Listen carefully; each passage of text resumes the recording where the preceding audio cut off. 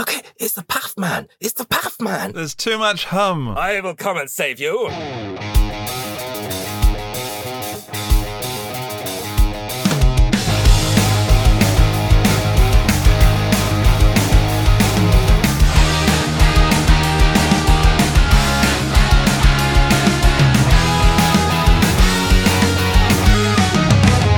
Guitar Stories Podcast, your number one show for everything guitar. Hello, Guitar Geeks. This is Dan. I'm Andy. I'm Matt. And this is episode 9 of the Guitar Stories Podcast. Yeah, we made it through the intro. Hello. Hey. 7th time is a charm, right? Yeah, man. I mean, perfection is what we're after here, right? So No less. No Absolutely. less. exactly. Yeah. How are you guys? I'm all good in this like weird lockdown time zone thing, but yeah, all good here. How about you? I'm good as well, and unlike you, listener, I can see the guys that are here now because we're locked down. We're in different locations. Even if we weren't in lockdown, we'd still be in different locations, so nothing's changed. But Matt looks like he's in some kind of bunker. Like, you really have taken this seriously, Matt. Yeah. Well, you know, it's serious. This is actually 12 feet underground. No, this is like our office kind of sound testing room. It's one of these weird dead rooms. So yeah, it looks like we should be in a submarine, but it's pretty cool though. It means we can play as loud as we want to and not annoy anybody. Because we're in the middle of London. Yeah. That's So pretty some of insane. our listeners now might ask, why do you need that room for? So which company do you work for? Well, I started Monty's Guitars, which originally it was I was just a guitar tech, so I do repairs and all that kind of stuff. But then about 10 years ago, a bit longer than that now, I launched into the world of kind of pickups and pedals and amps and all that kind of stuff. So the reason we need this room, and it's a legitimate business expense, is that we do a load of testing. So it's just to make sure that we can, A/B stuff, make sure everything sits where we want it to, do our demos and that kind of stuff here. So why is the store called Monty's Guitar? Because you're Matt and not Monty. Yeah. Well, the original story was I was going to open a guitar shop with a mate of mine, a guy who I trained up called Leon Fabrache, who he now does Grizzly guitars and does some really cool fuzz pedals and stuff. But we were looking for a name. We didn't want to open someplace that was like 5 to 7 guitars. We wanted it to be nice and homely. And we're both massive Monty Python fans. It was a nickname of mine at school. He also had a cat called Monty at the time, and it was kind of the imagery around that as a brand was it was really strong. It's kind of this. We live in London, so you've got that kind of very British kind of thing going on, and yeah, so it's kind of just clicked. And then we kind of separated ways. He went over to East London with all the cool people, and I'm in West London with all the, the family people. And I kind of, I kind of kept the Monty's thing going. And then when I started developing product and stuff, it just made sense to keep it going like that, because I want, as the company grows, I want it to be, it's not about just me. It's about, I want anything that comes out of Monty's to be at the same standard. And it's easier if it's, not like Matt Gleason, because that's boring. So, everybody who works with me is, all of the same standard, and we can just, pump stuff out and try and do the good stuff. That's basically it, if that answered it. Absolutely, and you did nail the branding as well. I love the branding, and it just looks fun, and it does look as if it's from Monty Python. Yeah. That really, as a Brit, that speaks to me. Yeah, but I think I want anybody, and I want anybody who trusts me with their hard-earned cash and their tone and stuff to have as nice an experience as they can throughout the whole process of getting stuff from me, because it's a big risk when you're spending a couple of £100. Most of the stuff we sell, it's not cheap. So and also I love packaging. I've got a little penchant for that kind of thing, and I want so when somebody opens gets their little mail bag and it's all like wrapped up like it came out of Game of Thrones or Harry Potter or something, and all the other stuff. It's just, it's kind of a thank you, really. I mean, how many times have you bought a pedal and spent 400, 500 quid and it comes in a white box with no instructions? I mean, it's just, you got it. You need to up your game if you're doing that. Yeah. I think. Well, it sticks out. It really does stand out. Yeah, thanks. Yeah, and it's a big point. I mean, shopping experience is such a big part of the overall experience of the product. It's not just like the sound; it's also like receiving the product and unboxing it and just experience it for the first time. I think it's a big part of how you overall evaluate the product. Yeah, so that's pretty cool. Yeah. No, it's important, and also it's kind of like it's what I kind of design stuff and do stuff like that in my spare time. So it's fun for me. I love designing and putting all that stuff and using Photoshop and Illustrator and like 3D software and all that kind of shebang. So it's kind of like my weird chill out time that then becomes work time, which is kind of my whole life. I've noticed that you involve your family as well. So you have a product called the Guitar Food, or Instrument Food. Sorry. Yeah. And I saw a photo on Instagram of you and your family sort of packaging it up and labeling it and putting it into little tubs. Yeah, well, it's a small business. I mean, it's kind of crazy. We really, since this whole crazy lockdown time, business is doing really well, and we just don't, and because my usual guys are all there at home, and I'm the only person pretty much in the workshop. I get somebody who comes in and helps me with packing and making a few bits, but when you're running a small business, everybody has to do their bit, and I'm really fortunate. I mean, my family are super supportive because I work all the time, and they kind of get that it's just the way it is at the minute.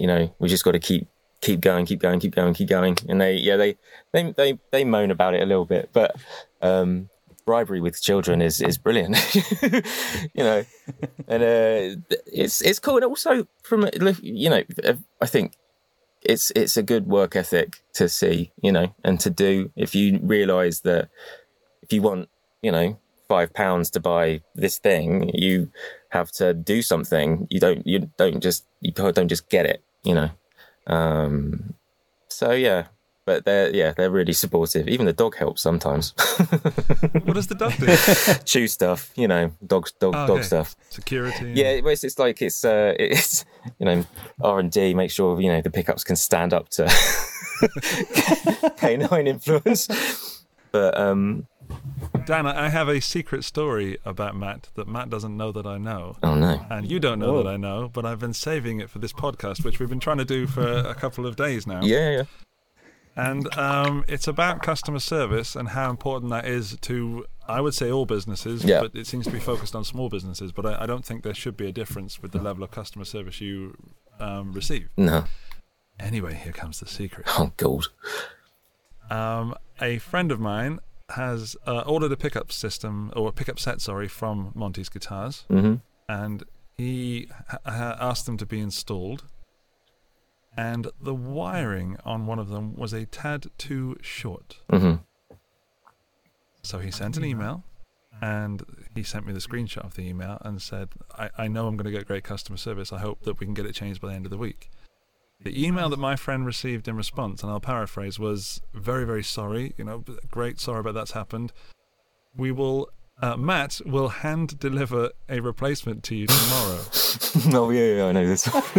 And he was so excited about meeting you because he's a bit of a fanboy, and he listens. So hi, Graham. And then Graham woke up and there was a neat little package had been left in sort of Father Christmas style on his back porch or something with extra goodies and an apology letter and all this nice little thing. So he was totally shocked, and so was I. And I'm like, so just what Matt said, that's the kind of guy you're listening to right now, who hand delivered not only a replacement pickup, but also some Instrument Food and some nice little goodies to make up for it. Above and beyond, man. Above and beyond. Yeah, thank you. It's just I hate people having a bad experience with anything that we do, and mistakes happen, things go wrong, it always does, and you should embrace that. I think really it's a constant learning curve, but yeah, I mean, it was one of the things, because I packaged it up. I did, because I'm doing most of the stuff now. But yeah, I just want to make people happy, especially at this time. And I looked on the map, it was going to take me, an hour each way. So it made sense. And I'd spoken to him a few times on like Insta and stuff. And it was his first time buying something, I think. And he'd been looking for a while, and then we go and ruin his order. so yeah, you have to make things right. That's the way the world works. It's I think business is really, it's more relationship building really than anything else. You have to build trust. People have to trust you to then to buy something from you. You're not going to buy something from somebody you don't trust and doesn't respect you. And or you may buy once, but you won't buy twice. And long and short of it is, businesses need money to keep going, and also just general life stuff. You should just be nice. If everybody was just nice, then the world would be a better place, really. So yeah, I'm really glad that he was stoked. So that's cool. I went really. He was stoked, but also upset that you didn't go morning. Well, yeah, it was lockdown, and I can't remember the time I got there. I got there like 6 a.m. I get up like ridiculously early. So crikey. Yeah, I'm like a 4 or 5 o'clock man, and so yeah, it was literally get in the car, go do that, and then back in the workshop and not slog, but do this is the grind. The grind that's the kind of the fun bit, I guess. Well, no, not the fun bit, but it's just the stuff you have to do. Get stuff done. Yeah. Get stuff done. Yeah, get off your ass and get stuff done. So let's talk a bit more about guitars. So yeah. I often see you near a Telecaster. Yeah, I love tellies. It's always been my go-to. It started with, I think it's Johnny Greenwood was the first kind of dude I saw with a telly, and I mean, Radiohead are massive influence on me. So it's kind of gone from there. And I didn't actually get a Telecaster until I was 20, and I went to the Guitar Institute in London, which actually was around the corner from where my workshop is now. And I mean, long story short, but the summer before that, the year before, I'd been kicked out of home, so I had no money, nothing. And my girlfriend at the time, unfortunately, her parents had sort of kind of said I could live with them for a bit. And I didn't know what to do. I'd just finished school, and had some jobs doing. I was like a classroom assistant and those kind of, stacking shelves. I lasted 2 days sticking a well-known department store's labels onto ladies' underwear. I just couldn't take it anymore, so I just ran away from that one. But wanted to go to the Guitar Institute, which was where my my guitar teacher, a guy called Pete Kershaw, had been, and he was a stonking player, still is, and so I wanted to get there, but I had no money, had no support really. My girlfriend's parents, as lovely as they were, they didn't have the money to fund it. So I found this thing called the Musicians Benevolent Fund, which now I think is called like Help Musicians or something like that.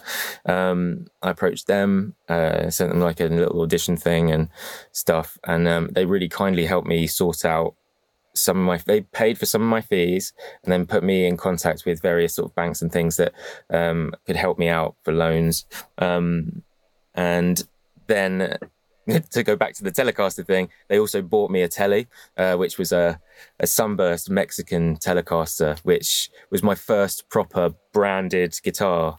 I'd had like Encores and things like that before, but never a Fender. And that was my first branch in, and that saw me all the way through Guitar Institute. And I was an absolute geek. So I went in knowing, a few pentatonic things and some chords and stuff. And then they told us on the first day that you have to do a minimum of 4 hours practice. And I did that every day for a year. So like 6 to 8 hours in lessons and then 4 hours practice. And, just learned a lot. So that guitar, Telecasters always feel, like home. I spent so many hours on that guitar. Stupidly sold it. No. I really stupidly sold it. But it's that, because all the way through the Guitar Institute time, because the Telecaster was, it sounded amazing, but it kept breaking. I mean, I don't know if you remember those like sort of 90s, early noughties Mexican stuff, but the saddles were made out of rubbish. So I'd have strings breaking all the time and that kind of thing. And there was a guitar shop which used to be in Kew. It's now not there anymore, called Chandler Guitars. And it was run by, the workshop was run by this guy called Charlie Chandler. And we used to go down there. At one point, it was weekly, to sort of going, can you fix this? Can you do this? I've got no money. Can I make tea? Oh, by the way, can I have a job? And, all that kind of stuff. And I'd be there to the point that he used to, maybe I'm just remembering it wrong, but he used to sort of sigh when he saw me because I'd be a pain in his ass. But literally, I went through that all the way through. And then on the day I graduated from the Guitar Institute, I went in to get some strings or something, and they said that there was this apprenticeship going.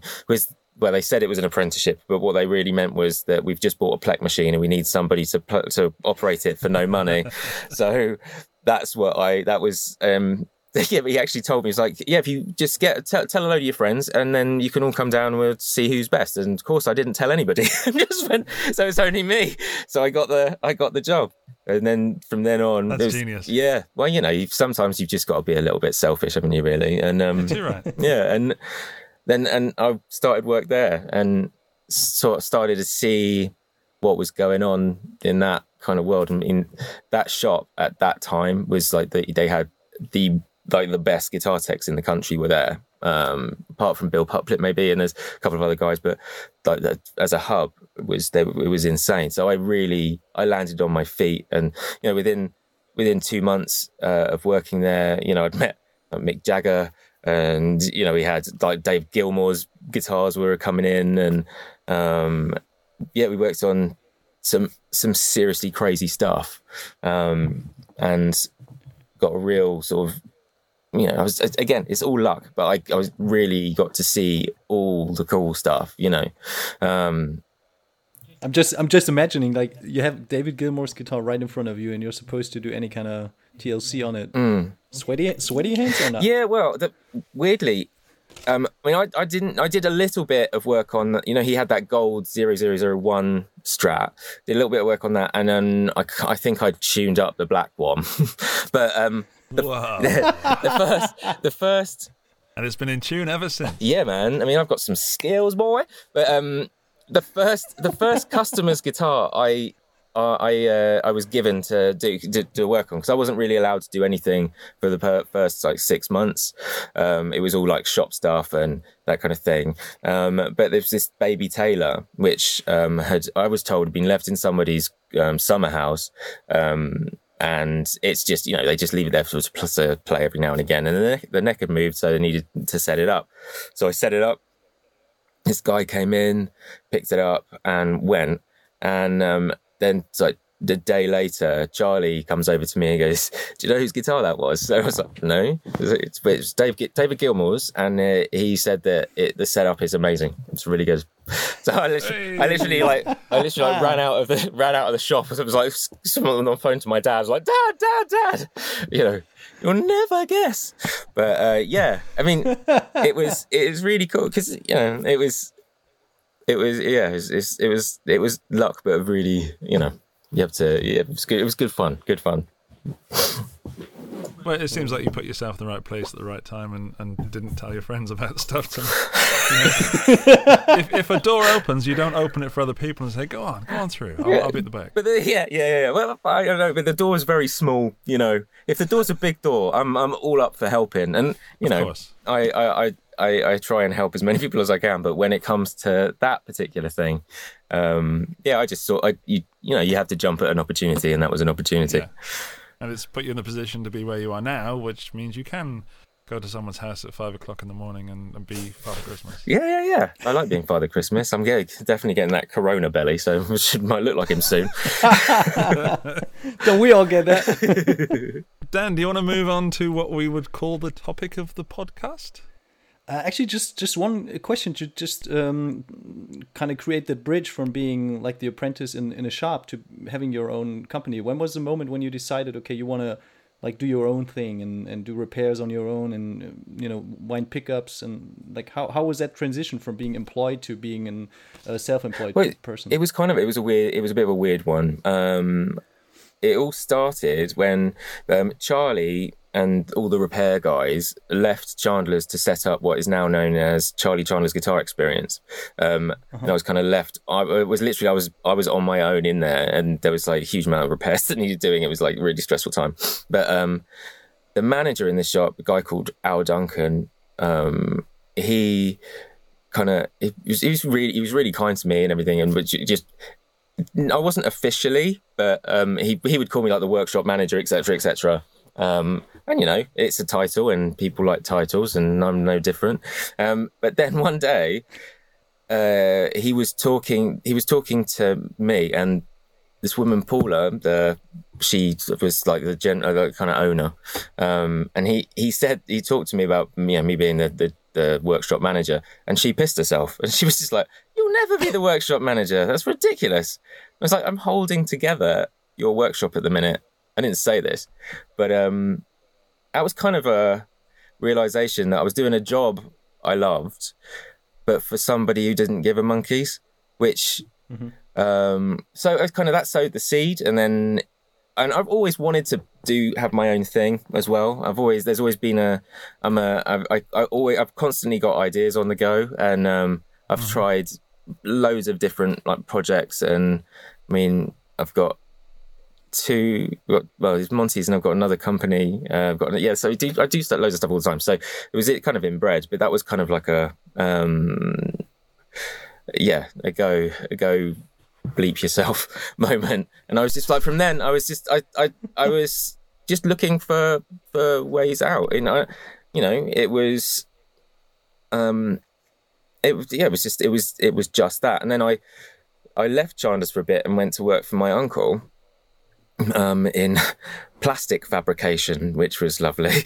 But that was, and then I saw that it was a job I hated, but because my uncle was so lovely to not only me, because but everybody that worked for him, it made it right. So I was just like, fuck this, sorry, I didn't mean to swear.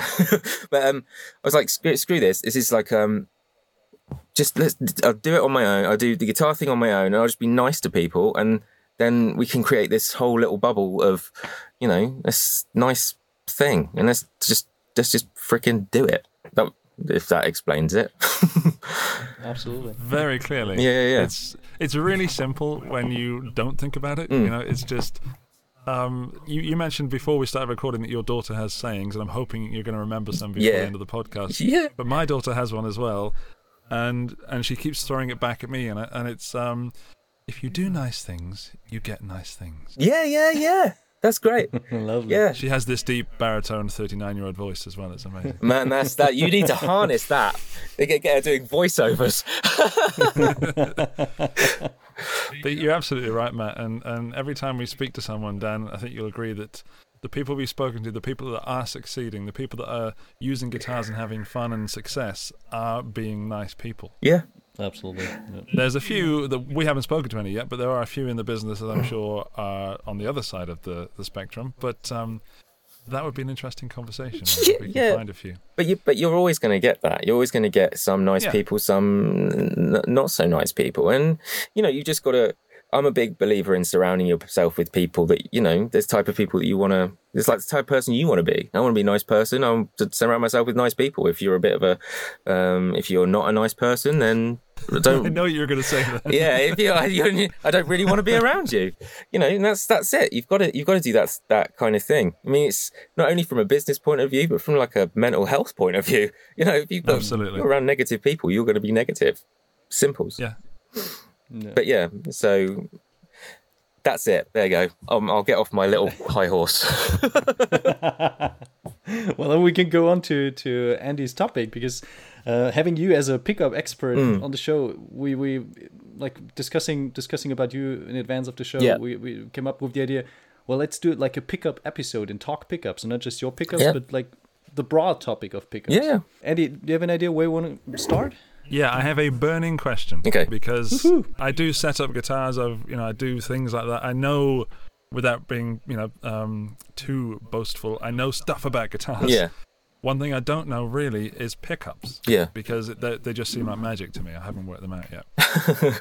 So my initial question is, what is the difference between a cheap-ass, nasty pickup that you find in some old copy, like an Encore, for example, and a boutique pickup? There's obviously a line between those two. They are both pickups, but one is horrible and nasty, and people say, "Ooh, that sounds terrible." Yeah. And one is like, "Oh, that's lovely. That's tone in a box."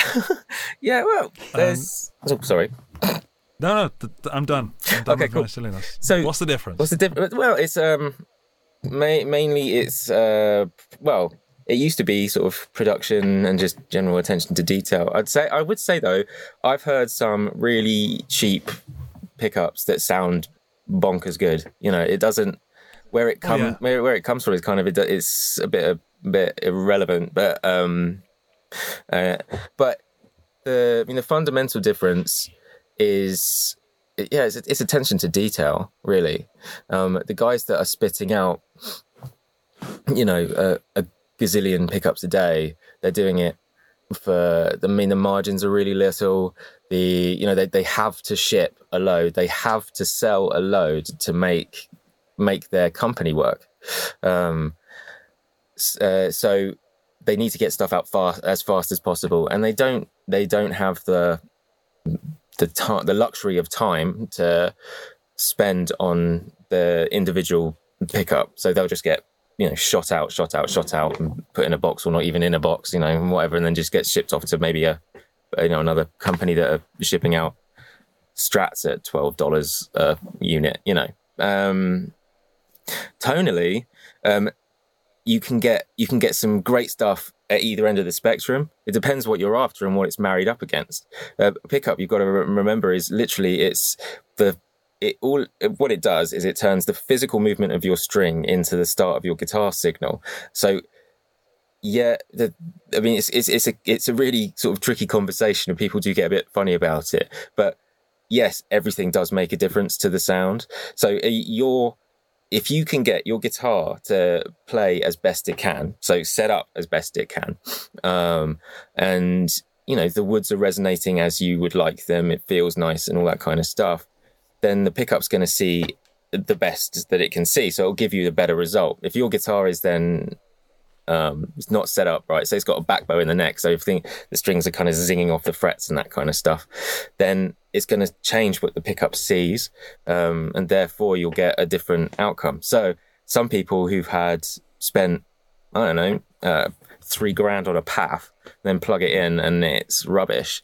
might not be because of the pickup. It could be could be the guitar, could be your strings are old, could be the height's not right. I mean, there's so many parameters that affect it, and also there is that other thing of like what mood you're in, which I don't know about you, but I've like listened to certain albums, for example, and like on my on my monitors, and I know the setup really well, and some days I'm just like, man, that sounds so good.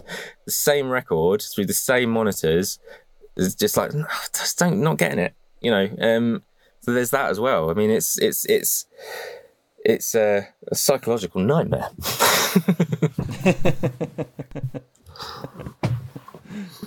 I think that answers my question.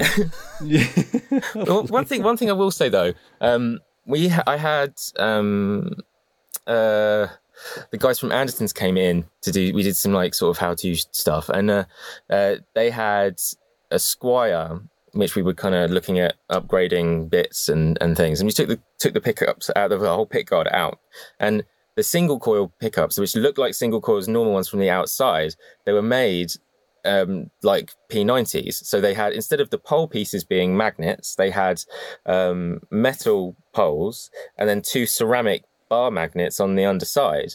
Now, tonally, there was no sort of indication that it was more of a P90, which was, just kind of weird. But then take it off and it's a completely different build. But it was because the reason they made him like that is they can make him dirt cheap, like really, really, really, really cheap. But again, the guitar sounded pretty good. God, I'm doing myself out of business here, aren't I? Yeah, don't change anything. It's all rubbish. Upgrades are pointless. Yeah, but then, well, at least you've got one big ally when it comes to the Telly game, Danish Pete. Yeah, right. Yeah. He's been cool. Yeah, and am I right? He's got his own like signature pickup set from Monty's guitars, right? Yeah, he has. We started working with Pete a while ago. He came because my workshop is right next to a company called Audio Kitchen. I don't know if you guys are familiar with them. I have a small trees. It's some good stuff. I've got a sparkly little chopper there. I've seen it behind you. Yeah. I was ogling it earlier. All of my stuff is kind of sparkly. Anyway, and Pete came down to see Steve about, I can't remember what it was about. It's like maybe a pedal or something. And we just got chatting, and we both got a rather eclectic sense of humour. So we just kind of got on and got chatting, and then the opportunity came up because they were releasing some Squier versions of his Purple Telly, and he was just like, "Do you fancy giving it a go? Seeing if we can get it, see what's in the guitar, see if we can replicate it." So I just jump at the chance. You have to do that, this kind of thing. So he came in with his Purple Telly, and we took it all apart, and he was told that it had a twisted telly in the neck and then a no-caster in the bridge, and that's just not true. What that guitar was made with two others. There's 3 Purple Tellys like that made at the same time. I think it was for Frankfurt Music Messe or something, and it screams kind of just grabbing stuff off the bench, any old thing. So like the bridge pickup, it's wonky as hell to start with. It's like the top's like this. It's not a no-caster because the bobbin height's wrong, the magnet stagger's wrong, the wine's wrong. Great sounding pickup, but not a no-caster. And the twisted telly is, again, the bobbin height's wrong, the wire they use is wrong. So it's a mess. It's a mess, but it's a glorious mess. That telly. It sounds really good. But yeah, so it was like reverse engineer that and then test it, a few prototypes back and forth, and that was that was like boggling for me. The day it launched, we sold 130 sets in 24 hours. And I mean, that's like a year's worth to me up until then. Literally, we don't shift. We didn't shift a huge amount of stuff. This was really, it was like really boggling. And then figuring out how the hell are we going to make all these? Because I bought enough stuff to make. I thought, we'll sell about 30 sets, 40 sets. He's quite popular. No. So yeah, it's 130, and but it's cool. And the way the artist deal is set up with us is we do a 50-50 split with whoever it is. So Pete, because we're working with Pete. We just launched one with Bill Steer, from Napalm Death and Carcass, like a humbucker set, and it's the same thing. These guys deserve to be rewarded for that stuff, and it's nice because I don't want to walk into a room and feel like I'm shafting somebody, and it benefits everybody that way. So it's been really, really cool. And there's some more stuff with Pete actually we're doing, which I can't talk about at all at the minute. So, but yeah, that'll be soon. Yeah, but I dare to say, I mean, I don't know if you're aware of that, but Danish Pete is also in Germany quite a famous guitar player, because he was the lead guitar player in Helene Fischer, which was like for a couple of years like the biggest pop act you could imagine. They played all the big stadiums in Germany, Austria. So he really like has a lot of street cred also from playing live in those big arenas. Yeah, and so he's very well known for his tone. And I mean, seeing him having a signature pickup set from you, I dare to say, is a big honoré for a rather small company. Oh, you're full of them. That's beautiful. Oh my goodness. I wanted to make a sticker that said, "You make me so horone." he said, "No, that's not. We can't do that." You know, but one day. One day. Yeah. On a Friday when he's tired. Yeah. Just sign off on this, Pete. He's a good guy. Matt, another question. Like, before you started making your own pickups, what was your like desert island pickup? The one you always like would prefer, or was there no such pickup? Yeah, it was Lola. Was my kind of go-to guy. I think it was the first one that, I mean, in all fairness, I saw so when I worked at Chandler's, we had literally everything was there. So I got to try a load of stuff. And when we got his stuff, it looked cool to begin with. Packaging was really nice, and was not that I'm just looking for the packaging, but plumbed them in for a couple of customers, and they just sank the strap pickups, especially. They have this like cut, and they just sit in a mix really nicely. And that's a big thing for me. Everything I build is with like sort of that sitting in a mix thing. You've got to have the right amount of the right top. So, especially with like stage volumes and everything coming down nowadays, you need to be able to be heard through your EQ and all that kind of stuff. You can't just crank it. I mean, the days of 100 watt, 200 watt Marshalls are long gone, really. So yeah, I've plumbed them in. It was just, hit a chord and you're like, whoa, that sounds good. And then, yeah, it's always been that. I mean, I've heard some other really great stuff, but for me, it was the one that sort of spoke to me. I use this analogy a lot, but it's kind of with all the pickup makers, and the same with pedal makers and all that kind of stuff. We're all essentially using the same things to make this very similar things, but we're only going to make great what we like ourselves. So I'm after a certain sound, and we dig really deep to get to that point and that sound, and that's it. So it's kind of like, it's like spag bowl, right? Run with me with this one. Everybody can make a spaghetti bolognese, but everybody does it slightly differently. I might like Andy's, might not like yours. It's just because you don't put ketchup in it or something. I don't know. But winner, chicken dinner. But it's so you've got it. You find the people that speak to you tonally, and there you find your kind of home. And and I am one for if I know. Because you get to a point when you know the kind of tone someone's after, and if you can't hit it, I will happily point them in somebody else's direction. There's loads of guys making some really, really, really cool stuff. I mean, you've got the big guys like the Duncans and DiMarzios and stuff, and you've got Bare Knuckle over here that are huge, and they make amazing stuff. But then you've got other people that are searching for something different, I know Tim Bare Knuckle is like a big rock guy, and the stuff that he makes, in my humble opinion, makes really good are the pickups that are for that type of music. Whereas I'm after kind of something a little bit. It's just naturally, it's just the way I play. I play more finger style. It's just a different thing. But it's lots of people making good stuff, and you can sort of just find the person who speaks to you, I guess, which in my case, my first case was Lola. Mm-hmm. Yeah. Thanks. I as a gear reviewer and guitar, I spend a lot of time in like chat rooms and I read comments on YouTube and stuff. Yeah.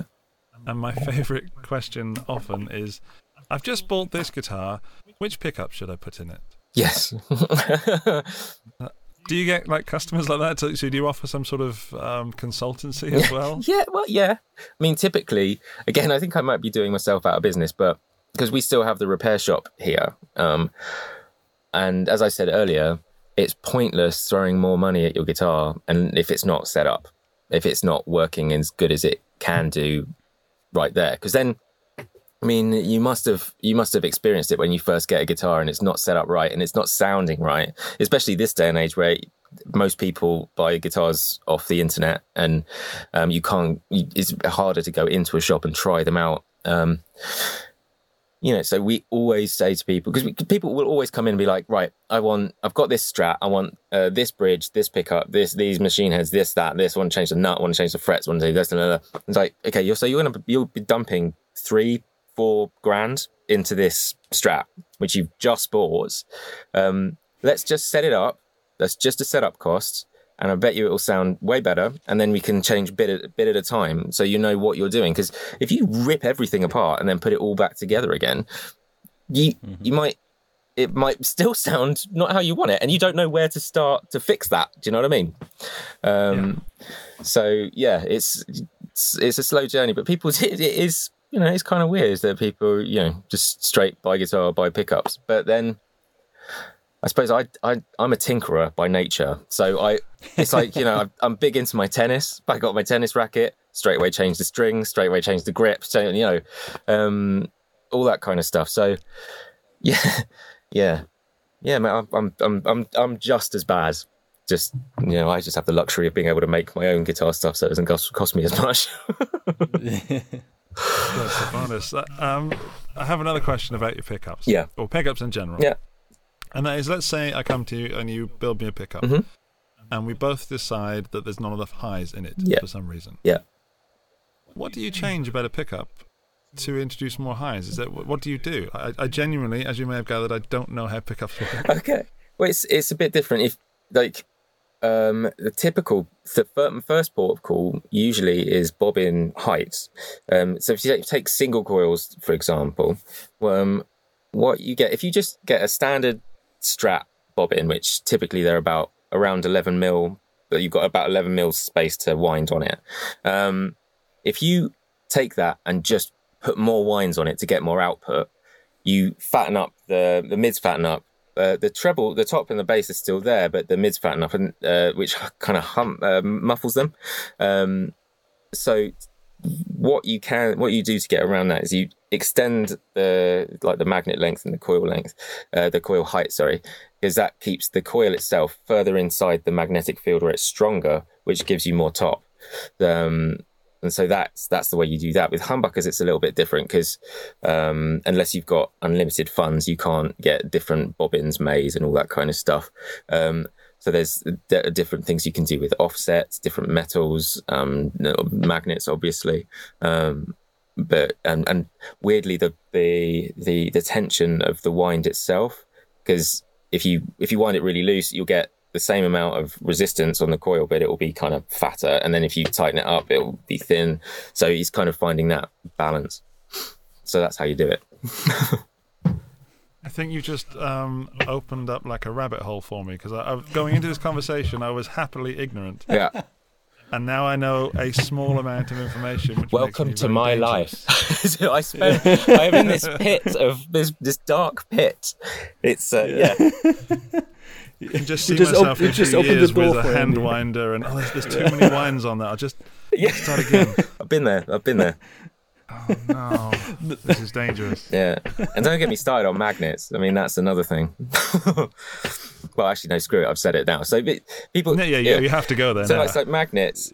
Not only every manufacturer of magnet will make them with slightly different combinations of various materials. You've got everyone kind of knows about Alnico's, like sort of 2 to 5. There are others either side, but within each one, there's different grades. So you've got Alnico 2, for example, and then whichever the manufacturers call it, like A, B, C, and D, that kind of thing. So, yeah, it's a nightmare. But the way we've kind of got around that is you just stick with one manufacturer, so you kind of know roughly what you're going to get, and then go from there. I mean, magnets do make a difference, but I'd say the coil itself makes more of a difference tonally than the way you can shape stuff. Yeah. My favorite magnet. Going on to magnets. My favorite magnet. My favorite magnet is Bert from number 43. No, I really like Alnico 3 because it's actually sort of a little bit weaker than 2, but it means that you can actually get it closer to the strings before it starts affecting the strings, which I really love the sound you get with that, because you can get the coil closer to it, and it's just you still got all the top there, but you get this really nice bloom, which is really, really good. It's a much underrated magnet. You know, in Magnet Weekly, it's always downtrodden. But yeah, see, I really am deep in a rabbit hole, very deep. Oh, no. The thing is, I can see down this hole, and I can see you really far in the distance. Yeah. I'm trying to turn around. Yeah, do. Run the other way. Do, please. It's not pretty. Matt already partly answered the question, but I just want to go there because it's such a important part. Like, how do you ensure that there's a consistency with the pickups? Because usually if you buy aftermarket pickups, you know, you have that specific tone that you probably heard from your bandmate or you heard in another guitar, and then you buy that aftermarket pickup and it sounds completely different, but it's still the same model. So there's quite a variance in the output or the tone that those pickups produce, and at least to me, depending on the manufacturer, the variance is either rather narrow or it's very wide. So how do you ensure that the Monty's guitar pickups are consistent in their tone?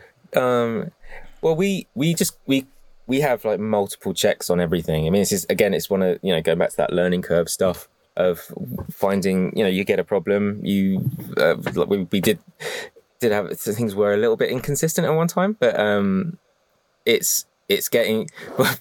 I don't know if you've seen the picture of like my original winder, which is like basically a sewing machine, really like rinky dink. And I used to have like, it's, you know, just simple stuff like the counter on it. That wasn't very accurate at one point and kind of broke. So it's just make 1, 2, 3, 4, 5, 6, 7, 8, 9, 10, 15. Yeah, exactly. It does exactly sort of, you know, but it worked for Gibson back in the 50s. I mean, the machine that wound the PAFs wasn't wound on a counter. That's why they're so weird and different. But that's another story. Yeah, it's basically checks, making sure you use the same manufacturers and that they're consistent. It's very boring, but it just making sure that everything is as it should be, and just keeping consistency, and training people, giving people enough time to learn how to do stuff. I mean, that's been one of the trickiest things for me, actually, because I kind of go into things assuming that people know stuff and forget that I've had 20 years doing this kind of thing. And nobody's this. I've got a friend of mine who's, you know, she's a mum, and she was helping with the packing, and now she's doing like helping soldering looms and everything. It's like, why don't you know how to solder? It's like, you know, but now she's like absolutely bossing it. You know, it's getting the right people and getting, yeah. And again, I think it also is when it's not just you.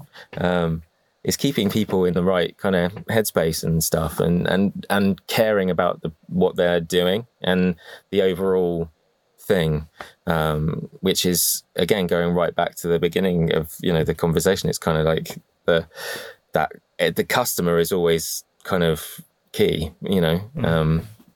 I also pick up on the fact that you say if you're in a band, for example, and you buy the same pickups as the other guitarist, your gear is going to be possibly completely different, so you're going to get a different result. You know, again, it's even down to the height of the pickups being different. That'll bring a different outcome. The types of strings you use, that'll bring a different outcome. So it's kind of it's again, it's just this rabbit hole. Yeah. I think the world is getting like nerdier and geekier when it comes to the finer details, and people like yourself who, and I don't want to play you down, you know, you're a pickup maker, you have a sort of internet fame, and it's kind of ridiculous, isn't it, really? it is weird. I do find it weird. I haven't had too much. I mean, I was speaking to Pete, and he said he was getting a can of beans from the bottom shelf in Asda. Other supermarkets are available, and he's like sat there, bum hanging out, and then somebody go, "Oh, it's Danish Pete," it's like, oh god. But I mean, I my one time when somebody sort of kind of was a bit weird was it was weirdly, it was at my kids' school. They had it was a quiz and curry night, fundraiser for the school back when we could, actually see people. And there's a friend of mine came over and she was laughing. I was like, "What's up?" I just said, "I see that table over there." They're like, "Look, it's the Path Man. It's the Path Man." It's like, so what? So what? It's just so bizarre. And you need a T-shirt and a summertime hit single. I am the Path Man. Yeah, you got it down. You're practicing. Yeah, man. Yeah, but it's a bizarre thing. And also when people come in to get stuff repaired and or talk about tone, or come in because we do lessons as well. So, and they've seen us on like Instagram or whatever it is, and I mean it's weird. It's like they kind of start talking to me like I know them really well, which is lovely, and it's kind of the way I like it to be. I mean, we spend a lot of time and effort making sure that the workshop and the office, although it does look like a bunker, is quite a it's a safe place for geeks like me to come in and just geek out. So yeah, it's weird. I still can't get over the Pathman. It's like the guitar player superhero. Yeah. Look who's on the horizon. It's Pathman. Yeah. There's too much hum. Yeah. Too much. I will come and save you. I will rid the world of this hum. Yeah. But keeping the high end in there, don't worry. I had It sounds like a solid social media campaign. Yeah. Oh yeah, you can have that. Yeah, and now Asda owes us some money, so that's twice. Yeah. Oh no, we can keep going around this circle, supermarket circle. It reminded me hearing you say that about. I was lucky enough to go to the Fender Custom Shop in 2019, which seems a lifetime ago. Yeah. And you have to say those things now, because of the lockdown. And I met the pickup winder Josephina sitting in the little custom shop in her little, what looked like a little market stall with her winding, and she was lovely and gorgeous, and we had a hug and cuddle. And then later on that year, I bought a Fender Custom Shop telly, and didn't know anything about it. Like, being the nerd that I am, I just bought the guitar because it felt and sounded fantastic, unplugged. Yeah, that's why you should buy a guitar. Yeah, I wanted to keep this mystery. I didn't want to know what was inside, It was part of the magic. Yeah. Because every other guitar I have is for testing and reviewing, and I have to know everything. And so I wanted to, keep that little one for me. Mm-hmm. And my friend asked to borrow it because he'd played it and wanted to possibly buy one with a similar setup. And he fell in love with it, and he wouldn't give it back, of course. And then, in his search for finding a guitar like that, he needed to know the specs. So I had to dig out the sheet that you get, the travel sheet. And on there was this lady's name, Josephina. She made my pickups. And I actually had a little moment. Yeah. And that's insane. She's a pickup lady. Yeah, but that's good. I mean, that's one of the great things about the world the way it is now. I'm not talking about Corona. I'm like social media and that kind of thing.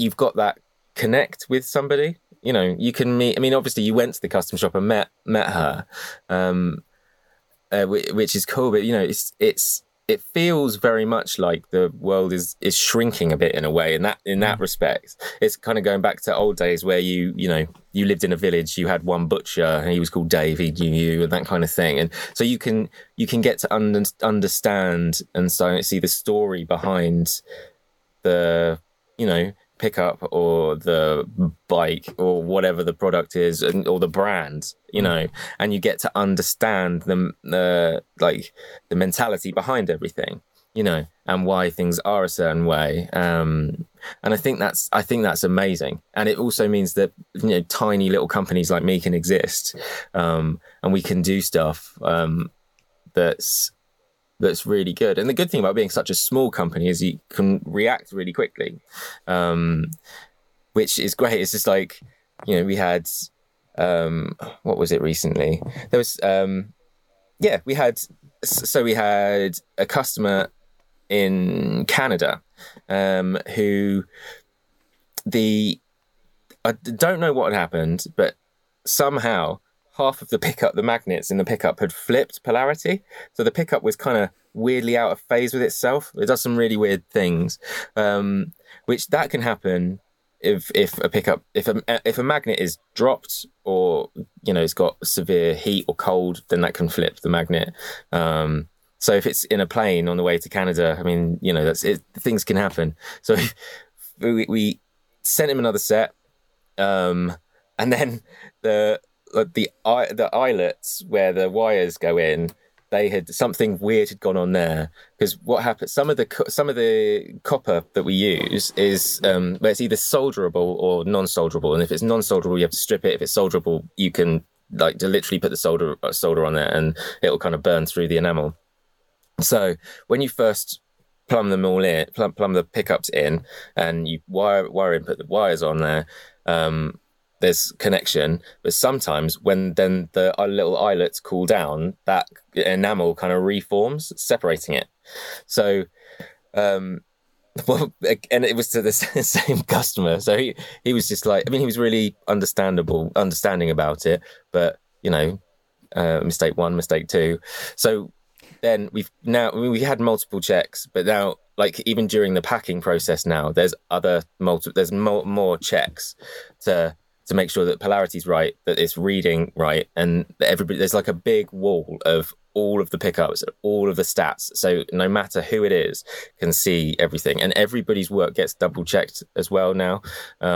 It's like putting stuff in like that just to make sure that we can get it right first time as many times as possible, if that makes sense. Yeah, I think I went a bit off tangent, sorry. No, wherever it went, I followed you, so you're cool. That's interesting. I think it was about reacting as a small business. You can react quickly. Yeah. Yeah. That's really admirable to know that, to take the time to analyze what you do and get the opportunity to improve it. Yeah, there was a guy who used to work. He worked here. He was only going to be here for like a month. I met him at the London Guitar Show. A guy called Johnny Marsh, and he came in. He literally straight out of school. So he's like 18. Came in, and he kind of started a big change in the business. He was like super bright, and helped like do a lot of copy and all that kind of stuff. Then with him, and then we got the guy George came in, which I know, Andy, you've spoken to George. They're both of them together kind of nailed all these things down. And like Johnny said, I can't remember what airline it was, but there was a crash or something. So this is like ages ago. It's not a recent thing. And the airline put in a check that the pilot couldn't just say, yes, this is all fine. It had to be double checked by somebody else. It's coming out of the mouth of an 18-year-old. He's like, you need to implement this. I was like, that sounds like a really good idea. So it's, yeah, you have to listen to people, and it doesn't matter how old they are. I mean, he's way smarter than me, and he's off at Oxford studying music and all that kind of thing. I mean, I can barely spell my own name. I don't like him. I hate him, in fact. Yeah, pretty sure I don't like that guy. Yeah, well, you would do if you met him, but yeah, on paper, hate him. Lovely. If I'm playing the bad cop, and I just want to take on that role for a second. Yeah. One could state that like the pickup hasn't really been reinvented for the last 50 or 60 years. Now, a couple of years ago, Fishman started pulling out the Fluences pickups that are kind of 3D printed. What is your opinion and your take on that technology and also the sound? Well, on the technology front, I love that stuff. I mean, I've just we've just bought a 3D printer. But that's all to make jigs and things and stuff like that. I think I've played a few of those and fitted a few of them. I think they're great at what they do, because they're kind of aimed at giving you two types of pickups, aren't they, in one thing. It's cool. For me, they didn't kind of sing with me. But I know guys that use them and love them, and I think it's a great product. But the weird thing, and I don't know many other industries that are like this, but it's kind of like everybody wants everything like it was in the 50s, just without the tuberculosis. It's kind of the racism. Yeah. You just want it, but don't change anything. Just leave it as it is. But which is partly why things haven't moved on a huge amount. I mean, pickup is a very simple thing. Guitar's a very simple thing. And it just look at that. While you were talking, while Matt was talking, then we were Dan left us, and now he has a little baby with him. Yeah. Oh, she's very cute. Oh. I'm so sorry. I had to leave you like right when you started answering the question, but the little Ella just started screaming. She's far more important than my answer. But anyway, that's it. Bad cop, and then just ignore me and leave. Like a real Super bad cop. Super bad cop. Man, you got balls of steel. Whatever he says. Yeah. No, I'm sorry. She's just like 8 days old. So. Oh man, that's amazing. Our youngest podcast guest ever. Yeah. Yeah, I guess so. Super cute. Well, hello, little one. But I think what people are managing to do now is kind of just hone it down, and because again, go back to that, because more people can make them. It's finding the tone that speaks to you, which is what it's all about. So, nothing drastically has changed. I mean, you had EMG came along, and then you had those ones that were in Fender for a while. Noises. The lace sensors, and then they had brought out Lace Sensor brought out some like aluminium pickups or something with like neodymium magnets and all that kind of stuff. But I think it's just you want it to. It's getting something that works all together, and people still listen to the music from like yesteryear, and then want those tones, and it's a tricky one. I mean, one thing that we do here, because I have been fortunate enough to see, and a load of like proper old vintage stuff, to recreate that, but you also know that not all vintage pickups, vintage guitars, vintage pedals, vintage amps are good. Some of them sound like absolute toilet. It's not all great, but it's a weird one. I think people just want it to be as it was, or as they think it was. I don't know. Rose tinted glasses. Yeah. But the cars were definitely cooler back in the 50s. Oh, heck yes. Yeah. Big time. But, death traps. So there's that. Yeah, swings and roundabouts, man. Well, one of my favourite things that I've seen in, stalking you on the internet is the pickup coil collection that you have. So I've seen your post on Instagram. You have a sort of board with lots of... the Fender one. Old, Fender coils. That thing's insane. How did you come about? Do you just... collect them? Yeah, well, I kind of, when I started repairing pickups, I just didn't, if it was something interesting that came through or something I hadn't seen before, I'd always keep it. I'm a hoarder, as my wife will tell you. But I also, another company that's on the same floor as me, they make frames like for all the gold discs and stuff. And one of the guys had made this like deep kind of, looks like a butterfly type of I think my brain has literally fallen out my bum. This really cool little cabinet which I was just like, I can put my pickups in there. The little moustache collection. But it's really cool because you can show people really quickly how all the different techniques actually do change throughout. I mean, that one starts in 47 and goes through to 80 something, I think.